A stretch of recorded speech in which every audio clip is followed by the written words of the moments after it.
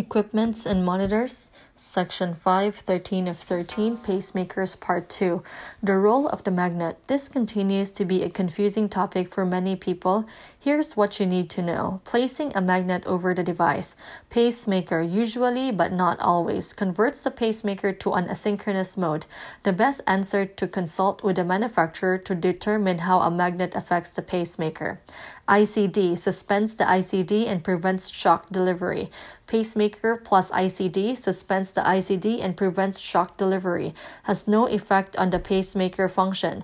Pacemaker function will be subject to EMI. If EMI is likely, then have the pacemaker reprogrammed by the manufacturer before the surgical procedure.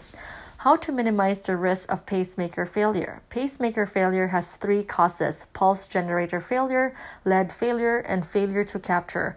Pacemaker function can be impaired because of electromagnetic interference or conditions that make the myocardium more resistant to depolarization. The risk of EMI is greatest with the use of electrocautery and radiofrequency ablation. Electrocautery. When the electrocautery is used, the coagulation setting causes more EMI than the cutting setting. A monopolar cautery causes more EMI than a bipolar cautery or ultrasonic harmonic scalpel. If the surgeon insists on monopolar cautery, then you insist that she or he use short bursts less than 0.5 seconds.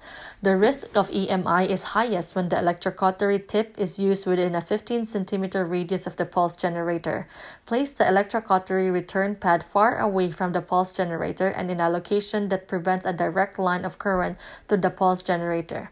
Conditions that make the myocardium more resistant to depolarization. The pacemaker fires, but there may be failure to capture.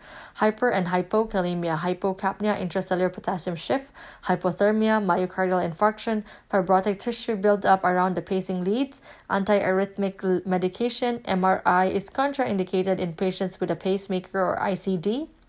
Lithotripsy is not contraindicated. The beam should be directed away from the pulse generator. Electroconvulsive therapy is not contraindicated.